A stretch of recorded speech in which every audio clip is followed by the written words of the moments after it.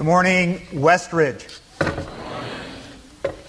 You may be saying to yourself, where do you get all these ideas to have a church that is never as usual? Are you saying that to yourself? Once again, I connect with my audience.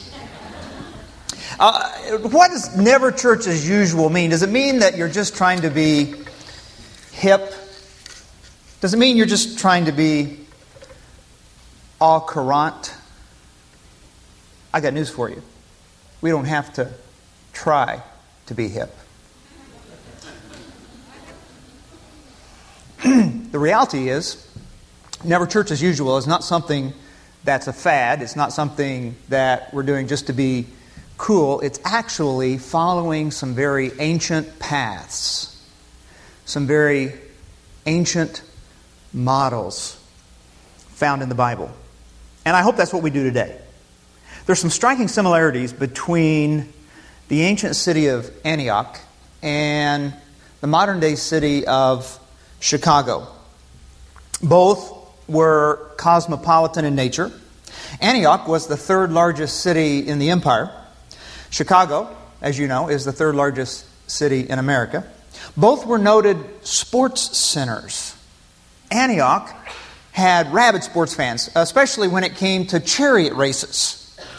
And I don't have to tell you that Chicago, in just the last decade, we've got the Stanley Cup champ Blackhawks starting back up again. And we got a World Series title for the White Sox. And sports bars around the city fill up whenever a hometown team plays. I've even heard a rumor there is a baseball team on the north side of Chicago. I haven't checked it out yet.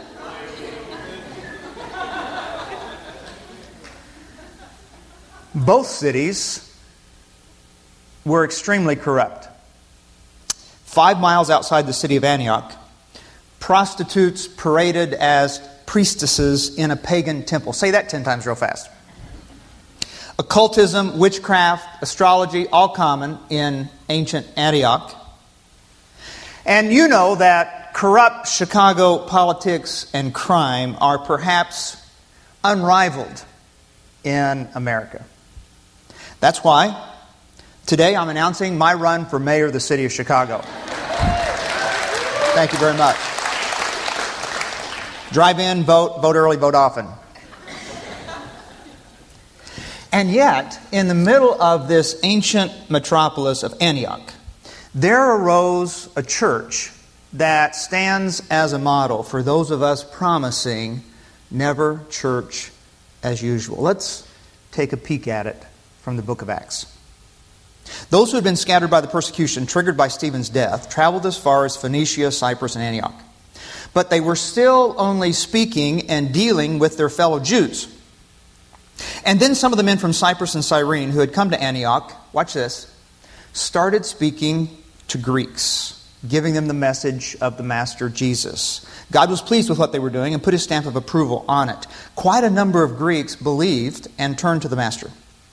When the church in Jerusalem got wind of this, they sent Barnabas to Antioch to check on things. And as soon as he arrived, he saw that God was behind and in it all. And he threw himself in with them, got behind them, urging them to stay with it the rest of their life. He was a good man that way, enthusiastic and confident in the Holy Spirit's ways. The community grew large and strong in the Master. And then Barnabas went to Tarsus to look for Saul. And he found him and brought him back to Antioch. And they were there a whole year meeting with the church and teaching a lot of people. It was in Antioch that the disciples were, for the first time, called Christians. If we want anything close to this kind of model community in a modern metropolis like Chicagoland, we'll have to join Antioch in putting first things first. Here's the first area. They were the first multiracial, multicultural church. Underline that phrase, started speaking to Greeks. Do you realize what that meant. You realize how monumental that one little teeny phrase that gets hidden in much of the book of Acts was. Those who were doing the speaking were Jews. And speaking to Greeks means they spoke to people unlike them. But there's a lot packed into that little statement. There's centuries of contempt from the Jews toward Greeks and vice versa that rivaled any racial strife we know today. To speak to Greeks meant they got outside their comfort zones. They developed relationships with people who were sometimes repulsive to them. It meant they understood that Christ died not only for the forgiveness of their sins, but He died to break down the barriers that divide us and keep us apart, to create real community. If we gather only for church with those who look like us, smell like us, dress like us, sound like us, we may have an affinity group, but not necessarily a church. We may have cultural conformity, but not necessarily Christian unity. These guys in Antioch, they understood that never church as usual was not just for one culture, one tradition, one race, that it was for all people, all cultures, and within that, there's room for differences. I get mildly amused sometimes when I hear people discussing the multicultural reality in our country today as if it were something new for the church. In the first century world of the book of Acts, the church was overwhelmingly Jewish, the early church, overwhelmingly Jewish, racially, culturally, religiously, and all that came with that. And most of these early Jewish Christians, they'd been taught for centuries, it was their culture to avoid other races that they referred to collectively as simply Gentiles. And the result was a deep-rooted suspicion and distrust of other people. And so in this multicultural city, this ancient metropolis of Antioch, we've got an entire ethnic, racial group that had not been reached, had not even been spoken to. And so these unnamed heroes here in the book of Acts, they took a risk. They started a relationship with people they'd been taught to hate. So I'm just wondering, in your world and mine, who are the Greeks we need to start talking to? Who are the Greeks in your world you need to start talking to? Maybe they're from different world religions. Probably most of us in this room today know people from another world religion. Wouldn't it be great if Christians were known for believing Jesus rather than belittling other people's faith? Maybe they're people from different racial groups, different socioeconomic levels, different educational levels, different family circumstances, different generational differences. I've been in small groups for decades, different places in the country, and by far the most meaningful one was in downtown Chicago in the mid-90s, where we started a church. And the country of origin of those in this particular small group that met in our apartment included India, he was also a Hindu, Australia, Philippines, Puerto Rico, African Americans, men, women, college students, those without a college degree, married and single. And you know why it was the most meaningful to me? Because it was the most diverse, by far, group I've ever been a part of. And because of that, I learned the most from people not like me. The eminent missiologist Leslie Newbigin says we need to seek out diversity in our life in order to see Jesus better and to be reminded that He's so much bigger than my cultural captivity. I was reminded as I was studying this passage this week of a church that Risa and I visited some time ago. And Risa asked the pastor's wife about a small group that she led. And the pastor's wife told Risa, well, that group's for younger women. That's what she said. Now, I'm not saying there aren't times when we need to meet with peer groups and when that's the best. I am saying this. God is so much bigger than my limited cultural perspective of Him, and I need others not like me to help me see the God who is so much bigger. That increases my faith. Here's another area where they were putting first things first. They were first for taking risks in developing leadership. That one little phrase, again, seemingly insignificant, but packed with so much meaning. Then Barnabas went to Tarsus to look for Saul, the text says. Here's Barnabas, the man with the biggest heart in the church, searching diligently for Saul, the man with the most disgraceful past in the church, asking him to join him to become a teaching pastor in this first church of the first in Antioch. Now, some of you will remember that Barnabas, earlier in the book of Acts, he was the man who sold a piece of property, gave the proceeds to meet the needs of the church at that time, which was in a bad economy. His name literally means son of encouragement.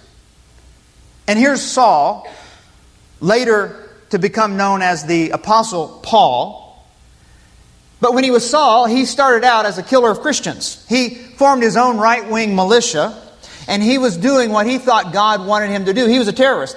He thought God wanted him to exterminate Christ followers. And you probably know that story too earlier in the book of Acts. Saul had a life-changing experience, but look at it from the church's perspective in Antioch. Who knows if he's sincere? Who knows if he can be trusted? Now, do we really want his kind in leadership? Barnabas did. Barnabas took the risk. Barnabas saw grace in a disgraceful background.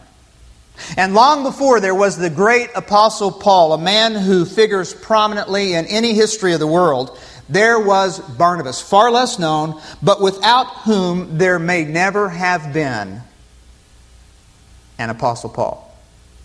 And what a team they made. Barnabas, sensitive, encouraging, compassionate.